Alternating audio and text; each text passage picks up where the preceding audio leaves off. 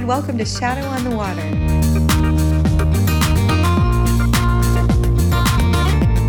Here's Mike Nolan.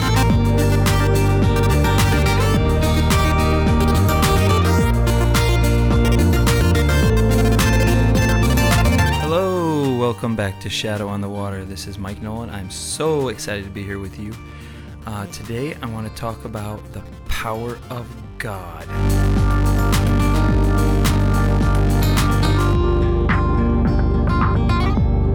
The potency of God's power. And we're going to just talk about some things related to that. I'm going to tell you, I was praying at Mass just now, and I had like the muscles in my lips started to contract. That happened to me a couple years ago at a prophetic conference, right when the priest, Father Matthias Thelen, right when he started praying for the Holy Spirit at the very beginning of the conference, something touched my lips. I felt some invisible thing touched my lower lip, and electricity shot through all my lips. And it was just like they were quivering and contracting and moving around. I would grab my friends next to me. I said, "What is happening to my mouth?" And they all looked at me and they didn't know what was going on. And I didn't know what was going on. And I was just like, but I felt a great peace. I felt the presence of the Lord. And I, over time, just unpacked it. I felt like I really, through prayer, came to the understanding. It was like having a coal touched to my mouth and it being purified. You know, like in, what is it? Is it in, I think it's in Isaiah 6. Yes, Isaiah 6. Verse 6 and 7, "Then one of the seraphim flew to me, and in his hand was a glowing coal that he had taken with tongs from the altar. And with it he touched my mouth and said, 'Now that this has touched your lips, your iniquity is removed, and your sin is atoned for.'" Wow, isn't that cool? So it's just like a physiological response to the Holy Spirit. Right when the Father Matthias Thelen started praying for the Holy Spirit, this thing touches my lips, and I experienced physiological response to the power of God. And what ensued thereafter was this incredible walk in the prophetic gifts. It's been amazing. It's been absolutely incredible. For instance, I went to pick up my daughter from college. She's finished with her sophomore year. And I felt that maybe I should pray for her roommate as I was carrying things out of the apartment they live in. And so I just asked the Lord, well, show me something about her. And I saw a bike, like a Barbie bike. And it had like dolls or toys in it. And I just asked her, "Did you have a Barbie bike when you were young?" She said, "Yeah." I said, "Was it pink?" She said, "Well, it was purple." I was like, "Okay, I just saw like a pink Barbie bike, but it had like Barbie stickers on it." She said, "Yeah, Barbie stickers on it." And I said, "Did you take your dolls in it?" She said, "Well, I took my stuffed animals in it." I was like, "Oh, okay." Then I asked the Lord, I just said, "Lord, what else do you want to show me?" I saw a doll.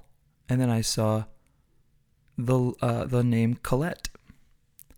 And so I said, "Did you have a doll whose name began with the letter C?" Because I'm just kind of playing it safe, you know. She said, "Nope." And she has no clue why I'm asking her these questions. And I said, "Well, do you have I said, I saw a doll and the name Colette." She said, "Oh my gosh. When I was young," she said, well, first of all, she would put her dolls in her Barbie bike and ride them around, or stuffed animals, you know, in her Barbie bike and ride them around. She said, "When I was young, we would go and visit my great aunt Colette. And we would take her out to dinner. And then we would take her to the store and she would buy us each a stuffed animal."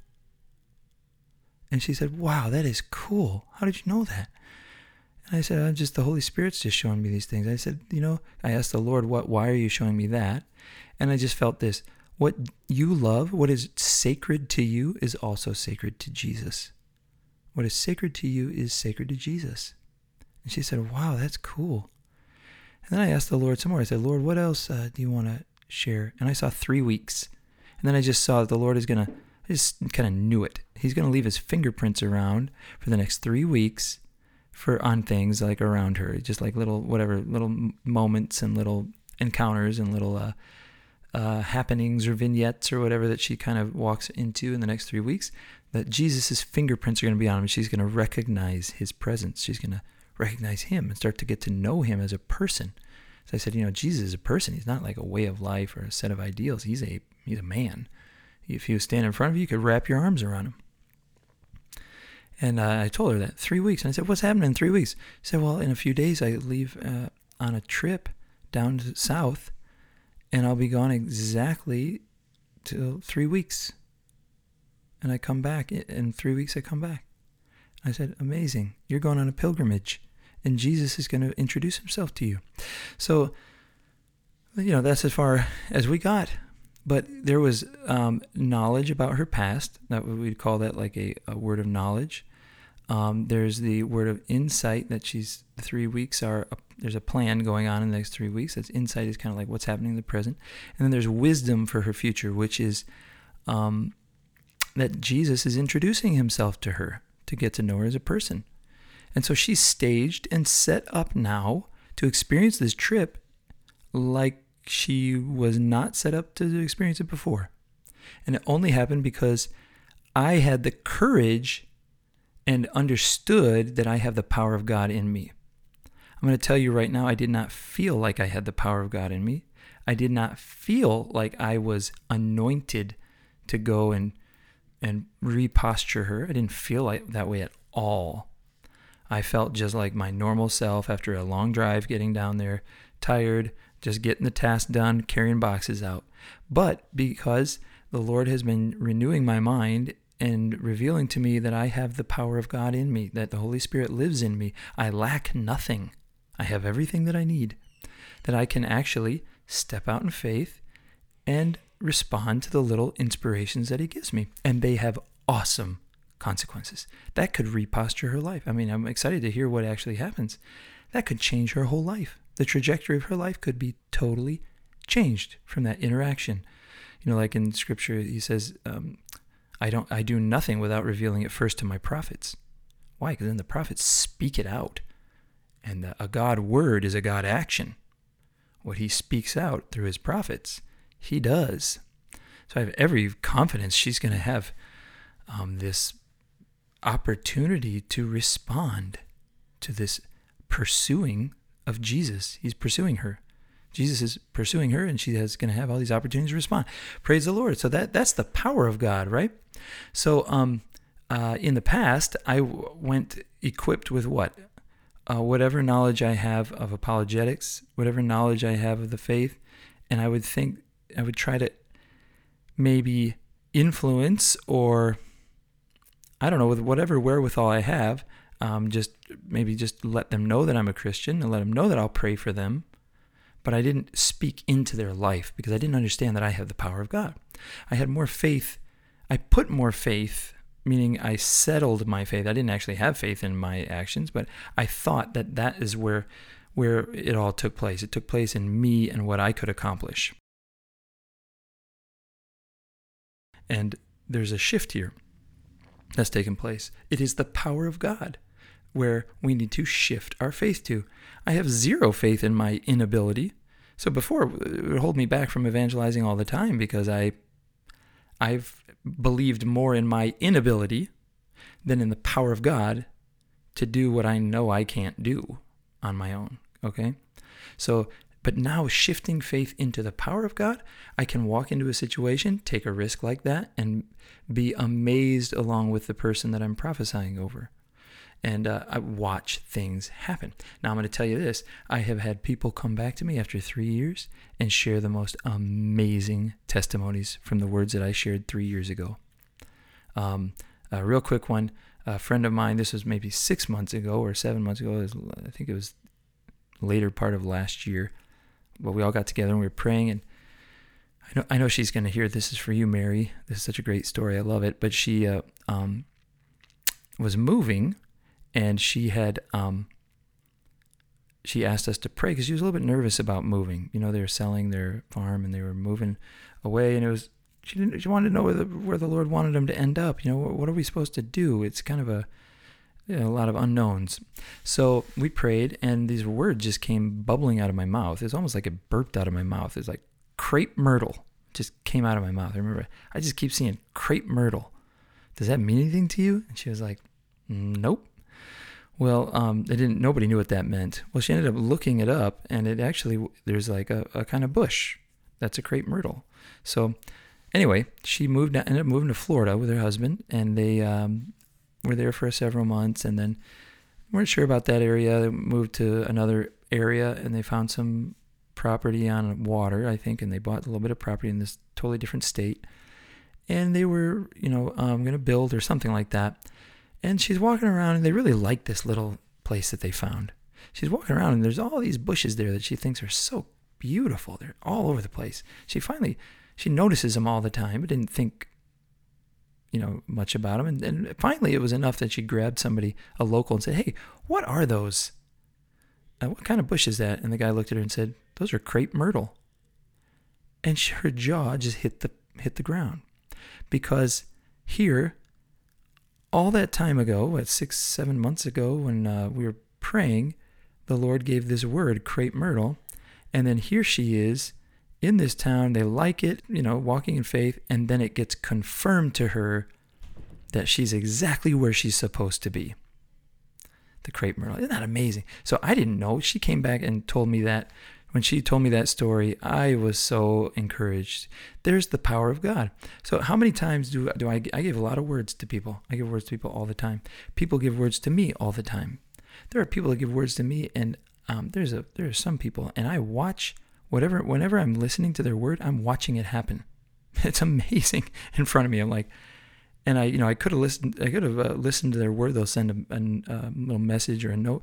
Could have listened to it 3 hours ago, but I ended up getting distracted and listening to it now, and I'm watching whatever they're describing in flesh in front of my face. It is unbelievable. It's the power of God. And they don't know. They're just taking a risk and sharing. To shift our faith from our inability or from the schwer or the weight or the heaviness on me, shift my faith into the potency of the power of God. And he gives me his power because why? Because remember the last broadcast, the last podcast, he wants to become manifest here on earth in between the upper and lower waters in this space. He hides, and he wants to become manifest through me and through you. We bring God to each other. Remember, the Catechism says it, that man's vocation is to make God manifest, cooperating with his creation in the image and likeness of God. I think it's 2085 is the paragraph. Unbelievable. And he does it through the potency of his power. Now, I have all kinds of healing stories too, and that's praying for physical healing. Just amazing stories. In fact, I was just contacted by a lady I prayed over who had MS. She ended up going fly fishing. She ended up golfing 18 holes, and she went skiing for the first time in 6 years. She can feel her feet. I don't think she had felt her feet in many, many years. She was diagnosed with MS 27 years ago.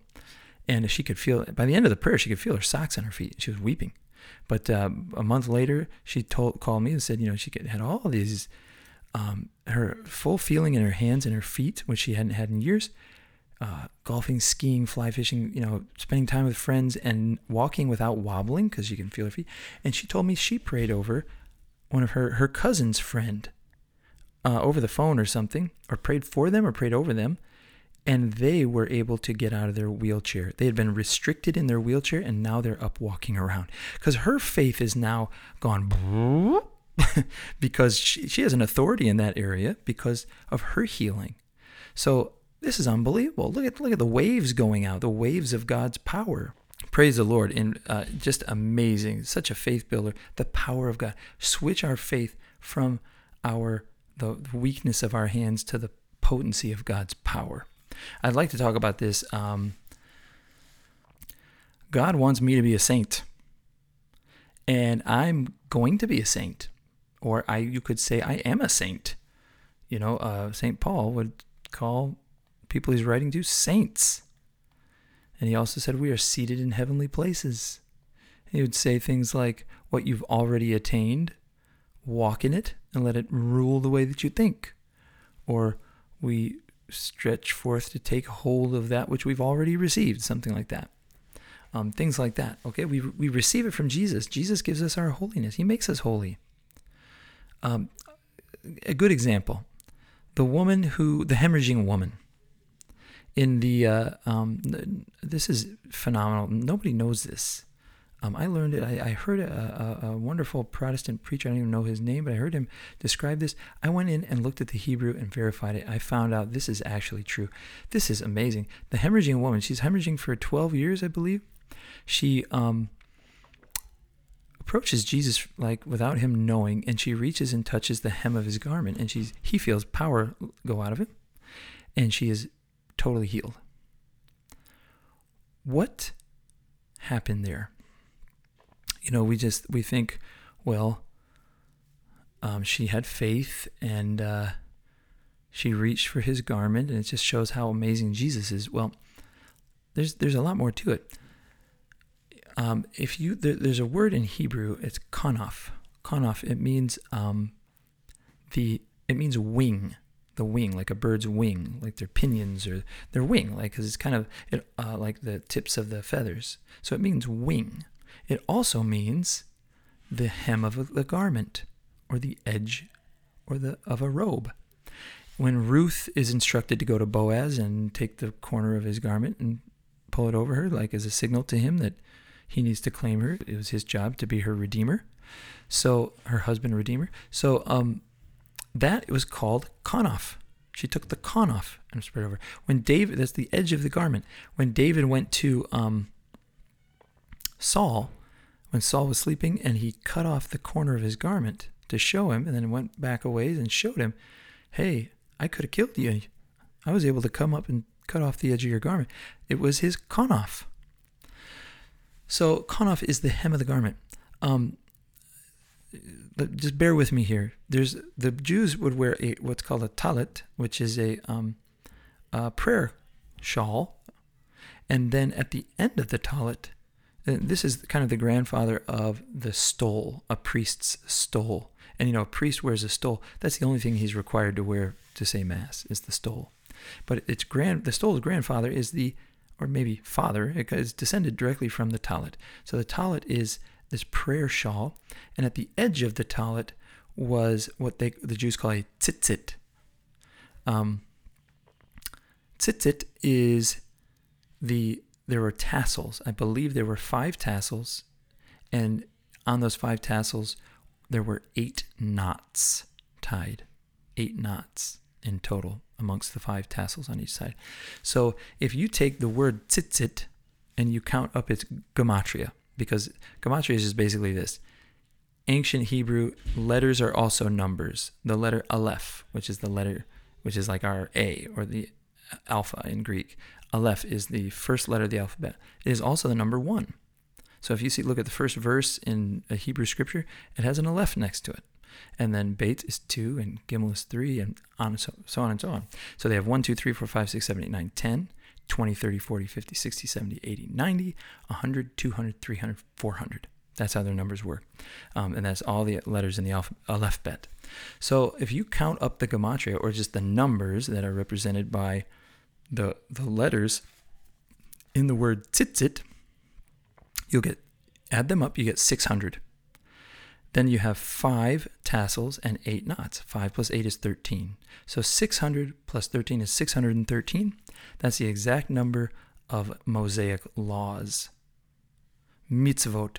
So the mitzvot, symbolized in the tzitzit, is a constant reminder to the Jewish man that of the law, of how to be righteous, how to be in right relationship with God. It's always before him. So in case he's getting distracted or tempted or something like that, he has it right there, and it constantly reminds him. You've seen him. I saw him on the airplane. I was just on an airplane overseas, and I saw there's a Jewish fellow there, and he had his tzitzit on. You could see it coming out from under his jacket. So praise the Lord. It's the edge of that garment is the tzitzit. It's the hem of his garment. It is the kanaf. Okay, it's the kanaf. So what this lady was reaching for was his kanaf. She was reaching for the edge of his garment. She was reaching for his tzitzit, which is his righteousness. She was reaching for the righteousness of Jesus. Now, she was aware of a messianic prophecy from Malachi chapter 4. I think it's verse 3. And that's this: "For those who fear my name, the Son of Righteousness will rise with healing in his kanaf." Unbelievable!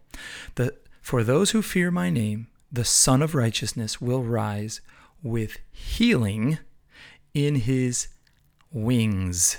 That's how it's translated in our Bible, with healing in his wings. So how would we ever associate wings with tzitzit, or with the edge of Jesus' garment? This woman knew it. She knew this messianic prophecy. She was reaching for Jesus' kanaf, knowing that prophecy, that this is the Messiah. She believed that he was the anointed one. And by touching his kanaf, she received his righteousness. She was made clean. She had been bleeding. She was unclean.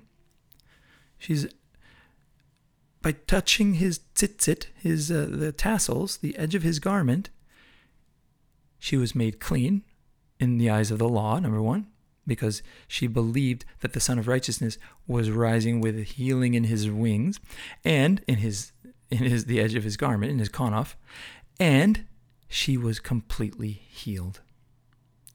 So and then it says, anyone who even touched the hem of his garment was made whole. Isn't that incredible? His kanaf. So here's Jesus giving his righteousness to those who could not earn it, who could not satisfy the law. They couldn't get into the kingdom by their own strength, which is kind of what the Pharisees were trying to do. That's how the misinterpretation of the law was, that if you just dot your I's and cross your T's, you be above reproach, then you're acceptable. In that sense, you're saving yourself. All of your good works and all of your holiness and all of your works of mercy end up being a self-elevation. It's true. How many of us in the church are guilty of that? I know I have been guilty of that in a very serious way.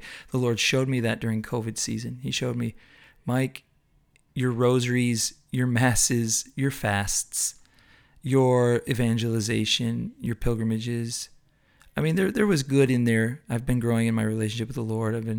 I've borne good fruit. But he said, Mike, really underneath it all, you are trying so hard. You're on your best behavior. It is actually fleshing out in that you are trying to elevate yourself. You're trying to save yourself. It's not a free communion of persons. It's not two people meeting and loving each other in freedom. It's not. It wasn't. And I was like, I'm so wired that way. I'm so wired in that self-reliant, my value lies in my success, I'll tell you this, I would go on a pilgrimage. And I lead pilgrimages, so I'd lead a pilgrimage, and then I'd come home and I would feel like $1 billion for the next 3 weeks, because pilgrimage itself is such an amazing spirituality. We go to Medjugorje where the miracles are just flowing like the salmon at Capistrano, you know what I'm saying? So I'd come home feeling like, wow, because my value lied in my success. But about 3 weeks later, when I wasn't on pilgrimage anymore and I wasn't bearing fruit every day, and after the emails stopped pouring in of, thank you, Mike, oh, that was the best trip ever, da-da-da-da-da. When that all kind of dies out, I would just plummet. And unbelievable. I didn't know. I had no clue. I needed a renewal of the mind. I didn't know. I just didn't know any better. So here I go. During COVID, everything got taken away from me. And it's a long story. It's a wonderful story. The Lord told me at the beginning of 2020, this year I'm going to teach you how to rest. And then 2 days later, I heard a Protestant prophet on a YouTube video say, this wonderful, wonderful prophet. She said, I see the number 7. There are some of you out there who have been working for 7 years. This year, God's going to give you a year of rest. Oh, my word. I was like, I cannot believe this. Jesus just told me that 2 days ago in my own prayer. And I was like, 7 years? So I counted back. I started my pilgrimages in 2013. 14, 15, 16, 17, 18, 19. That's 7 years. I've been working in pilgrimages for 7 years. And now God is going to give me a year of rest. Wow. Well, I had 9 pilgrimages scheduled that year, 2020. And I thought the Lord was going to teach me how to rest amidst my busyness. But what ended up happening? COVID hit just, a couple months later. Everything was taken away from me. I lost everything. I was laying on the floor, having an existential crisis.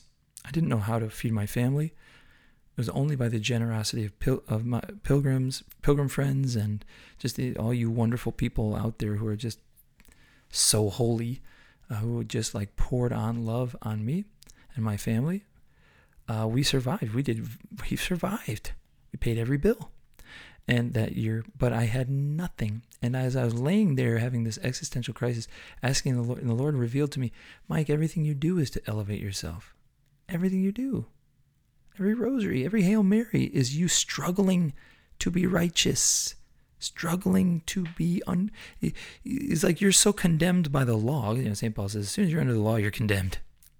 That you're in a constant battle. You're constantly competing against yourself for holiness. I have to be as holy as I was yesterday. I have to be as fruitful as I was on pilgrimage. That's where holiness lies. And it's on my shoulders. So as I'm laying there, I was like, oh my God. It's like, have mercy on me, Lord. And I was like, well, I felt like a mountain to try to change it. Like the way he was showing it to me, it was impossible. I couldn't change. There's no way. How could I get out of this way of thinking? Because even trying to get out of this way of thinking is doing something to be holy, right? So I was like, what do I do? I can't get out of this. And the Lord said, get up and go talk to your wife. Go upstairs. So I ran upstairs.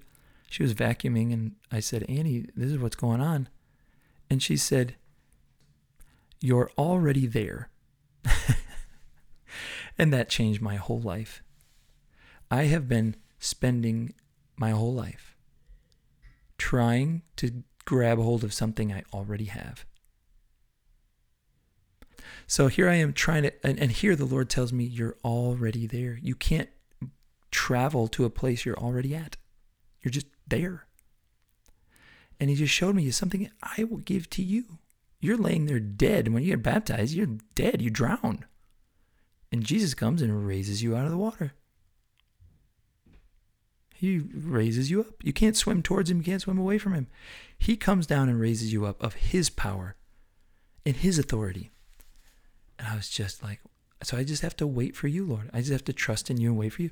Praise Jesus. So this transfer of my faith from the ability or inability of myself to do good stuff and to pray well and to bear fruit in the kingdom, transferring my faith from that into the potency of God's power to do for me what I could never do for myself. He just wants to give me his righteousness, like he gave the hemorrhaging woman his righteousness. He just gave it in freedom. And from there I started to realize, my gosh, Jesus, the Father begot the Son before all time, and he just lavished his love on him. And Jesus responded with love. If I can somehow do some awesome works of mercy and great prayer and be holy and be a son, right, and get in the kingdom of God, then I'm doing more than what Jesus did, because the Father just lavished his love on him in freedom. Jesus was baptized. He wrote in Matthew 3, or Mark chapter 1. He came up out of the water, and the Father says, this is my beloved Son with whom I'm well pleased. In Mark, he says, you are my beloved Son with whom I am well pleased. And Jesus hadn't done anything yet. That's it. Like the Father just loves us because he made us and he loves us. Think about this. For God so loved the world that he sent his only beloved Son, his only begotten Son, that any who believe in him will not perish but have eternal life. That was when we were all still sinning. We were sinning. Everyone was in sin. There was no baptism. There was no Paschal mystery yet. He loved the world so much then. So if he loves us while we're still sinners. Remember, Jesus said, I don't come for the righteous. I come for sinners. I don't come for the righteous. They've already saved themselves. They don't need me. I come for sinners. So This is just a huge, huge thing for us. It's a paradigm shift from being in competition with everyone else in the kingdom to bear fruit, in competition with other ministries, in competition with myself, in competition with my last pilgrimage, in competition with my last prayer time. Right? Oh gosh, today I've been just absolutely distracted. Yesterday I just had such a wonderful encounter with the Lord, and today I've been so distracted. Man, I just screwed it all up. As if it relies on me. Prayer is a gift. God does the praying. You just give God your time. Yeah, you need to try focusing, but to be honest, I love it. There's a Father Boniface Hicks. I heard him. He's a Benedictine priest. He said, he's got the huge beard and the long cassock, and he said, if we're supposed to pray like angels, God would have made us like angels. We're humans. It's okay to be a human while you pray. That's what he said. So think about this. God reveals. He's the one who comes down and initiates, and then we just respond with love. So prayer is not on my shoulders. It's on God's shoulders. It's His. If I don't pray well, that's, in a certain sense, that's His fault. I wouldn't say it's His fault. I would say it's His design. Sometimes He wants me to be there for Him. And so I don't get a bunch of consolation, right? And I feel like I didn't pray well. I feel like I've just been distracted the whole time. No. You gave God your time. That's all you have. You're just a kid. You're a human. You can't transcend. You can't probe the cosmos. You can't divine the mind of God. You can give Him your time and just give Him that body language like, I want to know your mind. I want to know you, Lord. Reveal yourself to me. And it's up to Him to actually enable the praying. Prayer is a gift. Okay, so let's put our faith in the power of God. It's going to alleviate your prayer. You're going to start resting in prayer. You're going to start having joy in prayer because it doesn't rely on you. It's on God's shoulders. For you, it's just to give your time. Why? Ivan the Visionary in Medjugorje, he would say, it's not a matter of time, it's a matter of love. Because man always makes time for that for which he loves. He says that. Our Lady says that. It's a matter of love. Lord, I'm distracted. I'm whatever. I feel like this and this, but I'm going to stay here and sit here with you anyway because I love you. Doesn't matter how it makes me feel. I love you, and so I'm going to honor our time together. Sometimes God likes to see that, and so He kind of pulls back, and we don't get a lot of consolation or revelation or anything like that. But it honors Him so much that we're there. Okay. Sometimes He wants to come to us through other people. Isn't that funny? Sometimes we're like sitting there with trying to get something out of prayer, and we spend hours and hours in prayer, but God, we keep getting interrupted. We get frustrated with the people we're interrupted by. Sometimes they're the ones that God wants to bring His presence through. Yeah? Isn't that funny? And like Mother Teresa would say, do you get frustrated when you're praying and you get interrupted? She'd say, oh, no. I go from Jesus, and then she'd turn to the side, to Jesus. I don't mind being interrupted in my prayer. I get to experience Jesus in a new hidden here. He's hidden in this person that's interrupting me. There's a proverb, Proverbs 25 verse 3, something like that. I think it's in chapter 25. It is the glory of God to conceal a matter, the glory of kings to search it out. How about this? It's the glory of God to show up in a concealed way, right? And the glory of kings to recognize it. There's a great book called The Sacrament of the Present Moment, and he talks about how if the people in the inn had just recognized this disguise that the King of Kings showed up in the womb of Mary, it was disguised. They didn't recognize it, and so they just didn't give him the time of day. Had they recognized it, they would have given him the best room in the house. Had they known, they'd have kicked somebody out and given them the room. But they couldn't recognize it. His point is recognize how God shows up. He shows up all the time. But, sorry, I'm getting on a tangent here, but moving our faith into the power of God, in the power of God to shape my day through the people that show up, or to shape my prayer, even to speak to me through my distractions. In fact, there's a relationship I have with someone right now who's just really blessing me, and the only way I got to know this person is because I found myself distracted on my phone while I was praying, and I put my phone away. And then 5 minutes later, I realized I'm not looking at my phone again. What am I doing? And I felt the Lord say, pray over it. And I looked down, and what I was looking at was a post. So I prayed over the post, received a word. I was like, well, how am I going to get this word to this person? It was like somebody in ministry. I heard, there's a message function in Instagram. Oh. So I sent them the word. They confirmed it, and we now know each other. And it's been wonderful. We have this growing relationship. So that's the power of God. He interrupted me, wanted to do something awesome for me, and it came through my distraction. So my prayer time really belongs to the Lord. He can distract. I'm just a kid. It's on his shoulders for it to be like, some awesome thing. And a lot of times it's not awesome, but I love him. He loves me and I love him. We have little gazes at each other, and it's heaven. The way I meet with Jesus these days, it's heaven. He's this wonderful, approachable, kindest person in the world, and he just gazes at me, and I just look back at him. That's it. It's like heaven. But, there are times where I don't, I struggle too, like anybody and everybody else. But anyway, point being, Jesus is filled with power. Filled with power. So I want to shift over to Genesis chapter 15 real quick. Abraham believed God, and it was credited to him as righteousness, right? I believe this is the recipe for how to be a saint. How to become a saint.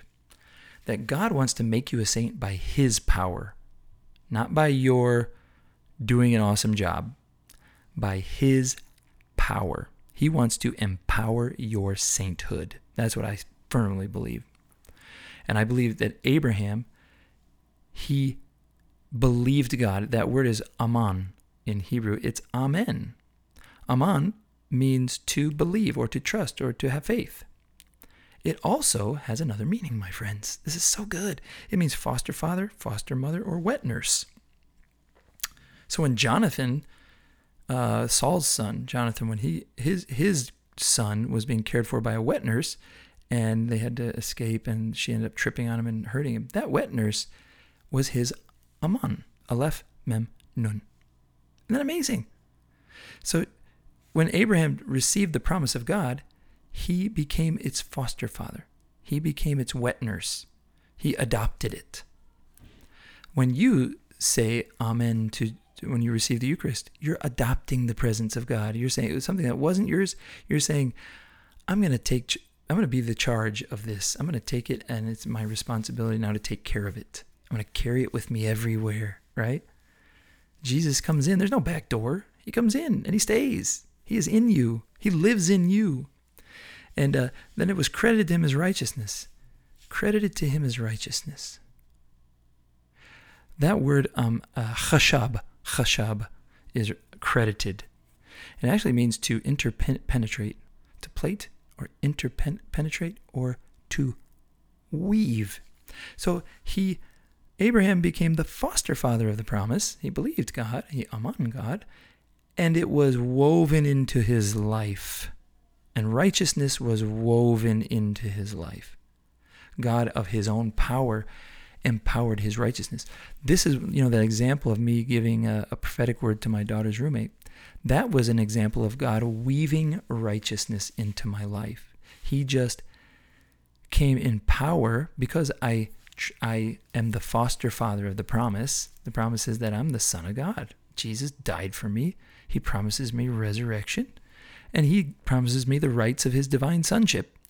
And he promises the Holy Spirit. And he sent the Holy Spirit. And the Holy Spirit is what gives us the power to become children of God. So I have the Holy Spirit, the same Spirit that rose Jesus from the dead. I have it. It lives in me. He lives in me. The Holy Spirit lives in me. So I'm foster fathering that promise. I am walking with the Holy Spirit. It doesn't mean I feel him. It doesn't mean I am conscious of the Holy Spirit constantly sitting inside of me, dwelling. No, it means that I'm in faith. I know that if I get an inspiration from the Lord, his divine supernatural power is going to empower this situation, and I can take a risk and do it. Like sharing that word with her. Well, Lord, what's your heart for her? I saw it. I shared it. Wow. Isn't that amazing? That he's weaving righteousness into my life. What is righteousness? Right relationship with God. It's also bearing fruit. The fruit is very important. the branch that has no fruit is cut off. The fruitful branch, the Lord prunes.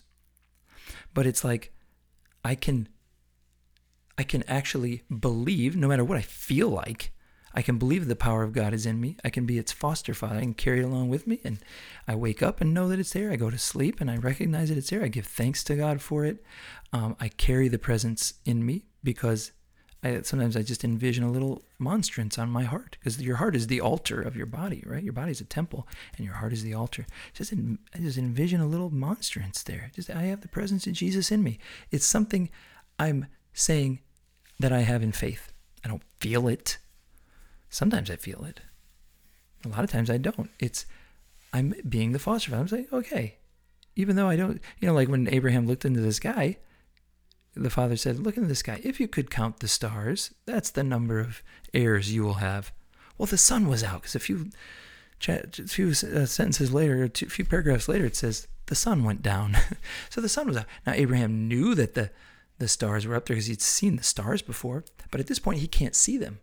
And the father said, if you could count the stars, if you could see them, that's how many you will have. So he's saying, even though I can't see my heirs, I can't see my descendants, I know that they're there. He foster fathered the presence. He believed in it. He carried it with him, and God wove righteousness into his life. He will do that for you. It takes a shifting of your faith from your ability or inability into the potency of the power of God. This is a huge, huge theme we're going to keep coming back to, because it's all throughout Scripture. And St. Paul talks about it extensively, especially in Galatians. If you look at Numbers, Jeremiah, there's all kinds of incredible things that happen in Jesus' parables that outline this whole idea. We put our faith in Jesus' power. He does for us what we cannot do for ourselves. And all we have to do is be persuaded that it's the truth. That woman was persuaded, the hemorrhaging woman. She believed this is the Messiah, the Son of Justice, rising with healing in his konaf. So she reached for the konaf. Specifically, she reached for his tzitzit. And she was completely healed. Praise Jesus. Oh my goodness. So there's so many things I want to talk about right now, but I think this is about all you guys can handle. It's been about almost 45 minutes. May Jesus bless you. I can't wait for the next time we get to hang out and talk. There is more, my friends. I wanted to lastly just to share with you, I was just at Mass, and I was thinking about this podcast, and I felt the Lord say, you're going to do an awesome job, Mike. You're going to go home and just do it. And my lips started to tremble again. All my lips started shaking and vibrating. All this electricity going through my lips, the muscles contracting, and I just felt the anointing of the Lord. I felt the Holy Spirit on me. And I just, wow, thank you, Jesus. And I came home, push play, one take, bam. So I love y'all. Can't wait to meet you again on the next podcast. Come to, visit Shadow on the Water. We're updating the website. We're working really hard on it. We're going to launch the online mentoring community where we can have live Zooms, activations, impartation. We can just pray together and also be nurtured in the gifts. I'm going to have some teaching series also available in the mentoring community. We're going to have, we do have an intercessory team. We can pray for your intentions. And we're also doing pilgrimages. So sign up, come with us on pilgrimage. My gosh, we go and we travel. Mostly we go to Medjugorje and we just pray, we eat, we laugh, we fast, we eat, we pray, we laugh, we praise, we pray over each other. We have tons of healings. Power of the Holy Spirit falls, man. The Holy Spirit just comes and does for us what we cannot do for ourselves. It is time, my brothers and sisters, to shift our faith from the inability of our hands or the whatever ability we have, shift it out of that into the potency of the power of God. Amen.